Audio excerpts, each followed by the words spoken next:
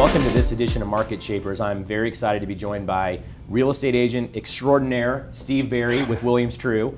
We're here on the Fort Worth side of town today, and very excited to chat with all of you, learn a little bit about Steve and his practice, and share some insights about the way he does business, and then also some insights about Fort Worth when you find yourself on this great side of our town. So Steve, welcome and thanks for being here. Thanks for having me. You know, one of the things I wanted to chat about first, I always like kind of get into people's background a little bit, and there was something that was really amazing to me, but you are fifth generation Fort Worth, not just Texas, but Fort Worth. So kind of tell me a little bit about your family history here in Fort Worth.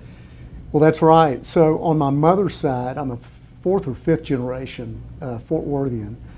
And on my dad's side, I'm a third generation Fort Worthian. So my great-greats came down to Fort Worth years ago and started Bewley Mills, which was a grain operation here in Fort Worth. And so from there, you know, it just evolved, and most of my life I've been in Fort Worth. I was born and raised here, of course, and with the exception of some time away for college, high school and college, and then a little bit of working over in Dallas. I've been pretty much here the whole time. Did you always feel like you eventually your roots would bring you back here to Fort Worth? I did. I did. I didn't really ever think I was going to live anywhere else. Yeah. Yeah. Well, you know, you have kind of a unique background as well too, because your original start was in fully on the commercial side. And so maybe talk about your introduction to real estate and how many years you were in the commercial practice. Sure. When I graduated from college in 1984, I moved back to Fort Worth, and at that time the real estate market was pretty hot. I didn't know really exactly what I wanted to do, so I decided I'd go interview with some real estate companies. And my first job was as a real estate broker for a retail development company here in Fort Worth. And it was the old style shoe leather prospecting sort of deal, where I got a desk and a phone and a phone book, and basically just calling people and going out and knocking on doors and trying to find out why tenants lease certain space, when their leases expired, and if there was an opportunity to maybe relocate them to one of our shopping centers. That was my introduction into real estate, and then about 2 years after that, I went to work for Trew Company over in Dallas, which was just a really awesome experience. Super talented group of people, and they were involved in all phases of the real estate business, from development and the brokerage side, management, and so forth. So it was a great way to continue to learn the business and broaden my horizons a little bit. Worked more as an owner rep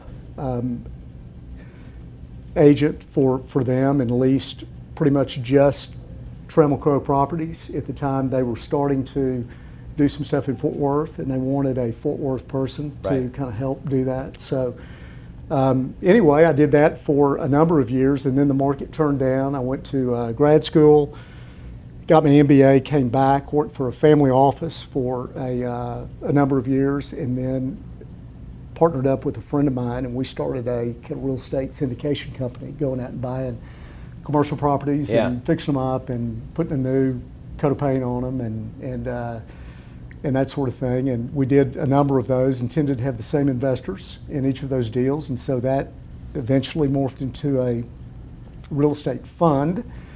And so we raised some money and started a real estate fund back in 2005. And we had that through the downturn, and that was a whole nother story. But as we began to start selling off assets again, we got it down to just a handful of assets, and it was really not something that needed day-to-day management and oversight. So I was kind of looking around, thinking about what my next deal was, and a friend of mine said, "You know, Steve, you ought to think about residential." And so lo and behold, in 2016. I came here to join Williams Trew, and it's been a little over 3 years. Yeah, and I wanted everyone to get a little bit of that commercial background, because when we chat a little bit later about our internal commercial network that's launching, I kind of wanted, you're heavily involved in that, so I wanted people to understand your background there and why we asked you to be a big part of that. So you come into residential. Talk about that transition a little bit, because that's not a normal common path for a lot of agents. So talk about that transition from commercial to residential a little bit. Sure. It was, you know, I thought it was a good fit in the sense that being from Fort Worth and obviously having a lot of friends and family in Fort Worth, and then having a pretty good network of business relationships Right. through my real estate days, I felt like I could probably leverage off those relationships into the residential side and end up, at least, getting some opportunities Yeah. to sell houses. What was different is all the nuances of residential that you don't really have so much in commercial. And there's a lot more, regulation, and there's a lot more detail, and a lot more paperwork and process and procedures. So it was a little bit of an education to get familiar with all of that. But once I felt like I had a pretty good sense of how to do a residential transaction, then it was kind of the business as usual in terms of how you kind of negotiate a deal, and the players are all the same: title companies and lenders and buyers and sellers, and so yeah. Well, and you described yourself as being, and I thought this was really cool, you described yourself as being numbers oriented but then relationship focused. And I think some people internally believe you're one or the other, right? Like there's the numbers people and then there's the relationship people, Right. and there's no one that lives in that medium in between, but you kind of described yourself as both. So like, what does that mean to you to kind of say, or how does that translate into how you represent a client when you're numbers oriented but you're also focused on a relationship too? Well, so I have to catch myself sometimes from being too analytical with my clients. I'm first and foremost a relationship guy. I'm a people person. I've always liked to, I've always liked to be around people, and I've always enjoyed conversations with people, really from the standpoint of getting to know people, not so much going right in and talking shop about whatever it is I'm doing, but just to have a conversation, get to know people. So the number side is just an aptitude of mine. I guess it's the way I was made a little bit, and so I have always enjoyed doing that, and so I try to bring that to my deals and opportunities that I'm working with, and try to give them a little bit, not only, hey, this house is great and it's awesome and it fits the bill on all these fronts, but also to try to give them a sense for the transactional side, the neighborhood, how does this deal, that we're maybe going under contract with, how do the numbers jive with the neighborhood and the market in general. And so in any event, that's I think worked well. Well, and it's interesting because, like, as soon as you buy a house, no seller is ever upset to receive those periodic, messages from their agent that tells them, hey, here's what else is sold in the neighborhood and what it's sold for, or here's what a comparative market value of your house is now. Like, everyone wants to feel like they've made a good investment in their property. So I think kind of crossing both lines there a little bit is the right way to go. I mean, yes, people want to feel emotionally connected to you, but supporting that with the numbers is a great way to handle it. Well, and part of that too may be just from my commercial background, and that's a much more numbers-oriented, purely transactional sort of process. And so I probably brought a little bit of that to the residential side. Yeah, you've also talked about kind of going above and beyond on your client service, the way that you create a client experience. And so maybe kind of talk about what you mean by that, or some examples of how you maybe try to differentiate yourself from other people in the marketplace by kind of going above and beyond a bit. Well, so some of it is just basics, and it's just follow-up, communication. I feel like if I don't respond to an inquiry from a client, whether it's an email or a text or a voicemail message, that day certainly, but within a couple of hours, then it makes me anxious, and I feel like I need to. And so certainly from a communication standpoint, I think that's been something that I've always tried to adhere to. But also delivering what you say you're going to do. So if I'm telling somebody that, hey, I'll get you a CMA, or I'll get you a report, or I'll get you this or that, whatever it is, to do that. Yes. And sometimes your day fills up, and you don't really have the time necessarily to run that report or do whatever it is that you. But I feel like if you can deliver on that, and you can stay on top, they're gonna appreciate that. Yeah. Well, and it's interesting, there's a meme that goes around a lot too. It talks about, like, there's these 10 skill sets that require no skill to actually do. And it's like, be on time, be responsive, communicate. And you're right, the number one complaint clients typically will say when they do these surveys, whether it be for attorneys or real estate agents, whoever it is lack of communication. And so it requires no experience. You can be a brand new real estate agent out of school the day one, and you can be great at communicating. Sure. Yeah. And you know what? You don't even have to really communicate anything that's all that significant. Right. But just the fact that you're staying in touch with them, Yeah. and you're keeping them in the loop, and you're just keeping them apprised of what's going on, Yeah. I think that goes a long way. Well, and I try to put myself too, like I remember the times I've sold my house and how you stare at your phone, like, okay, where's the text message saying that there's a showing schedule? Like, you are so in the moment when you are buying or selling, like everything is such, it feels time sensitive even if it's not. Yes. So yes. recognizing that from a real estate agent's side to, I know I'm going to have clients that are super time sensitive right now, so I need to make sure that I'm making them comfortable about it. Right, right. Yeah. Right.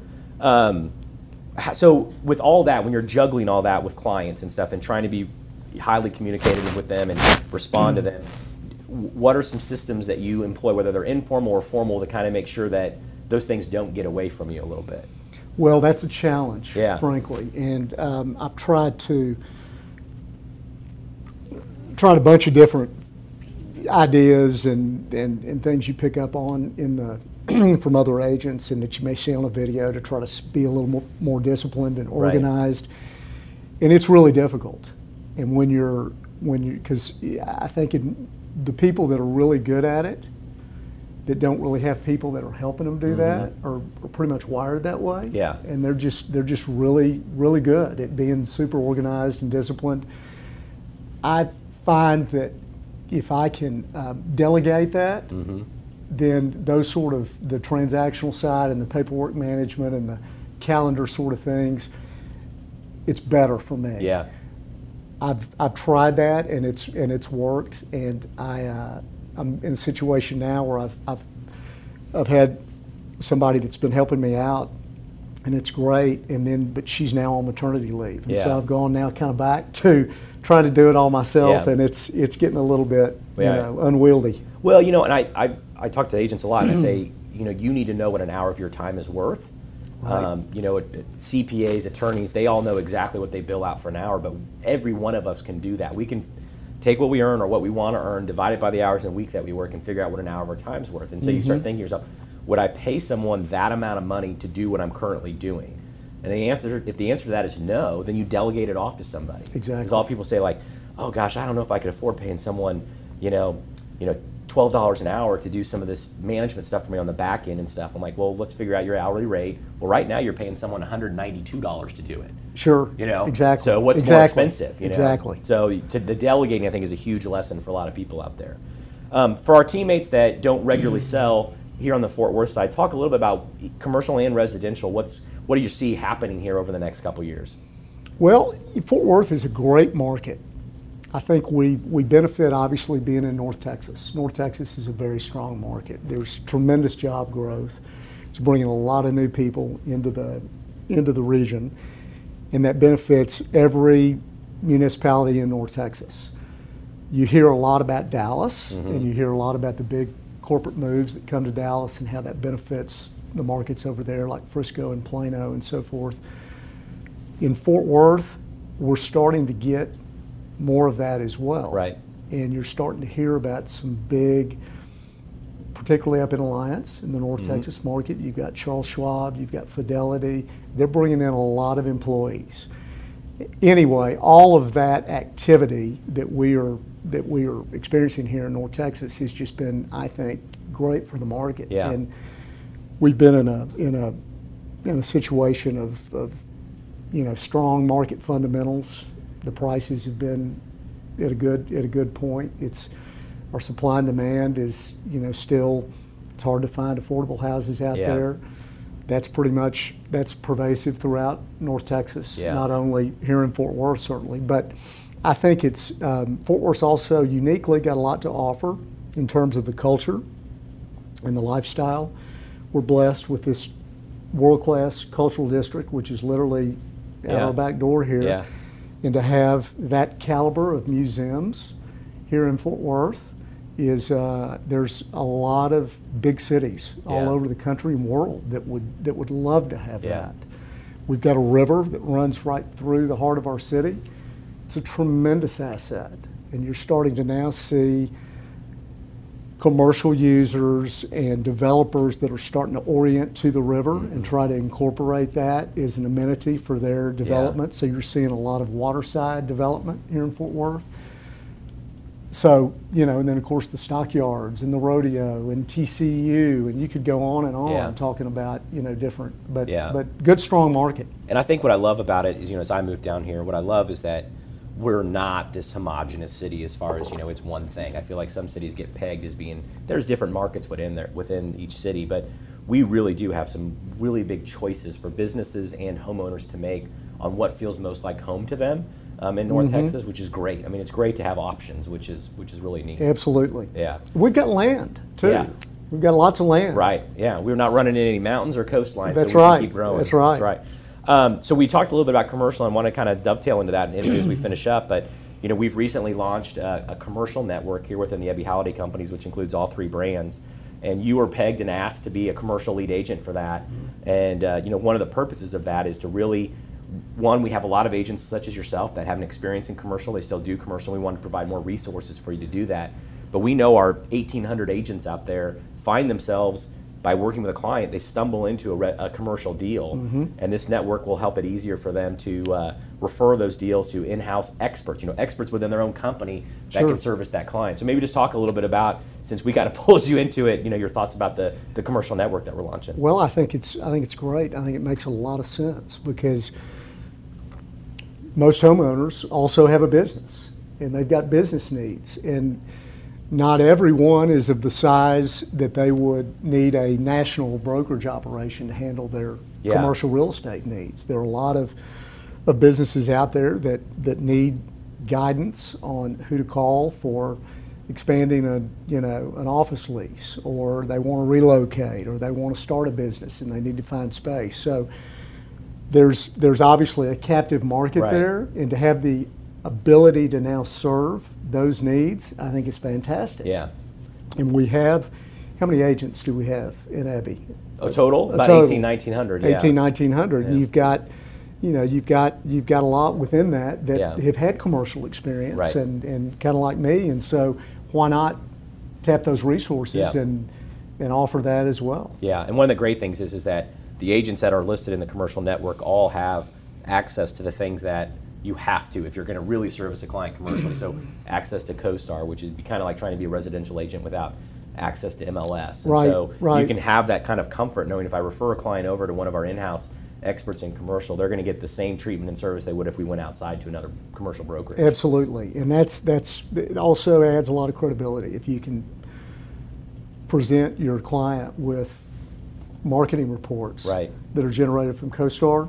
They're going to know that, hey, these guys are in the game. They know what you're doing. They know what they're doing. Yeah, absolutely. Right. Well, Steve, thank you so much for taking a few minutes to sit down with us, and I appreciate everyone tuning in. You have such a unique, cool background. I thought it would be fun to share with everybody. So thanks for sitting in the hot seat for a little bit. I appreciate it. Thanks for having me, Chris. Thanks, everyone, for tuning in to Market Shapers this week, and we'll see you next time.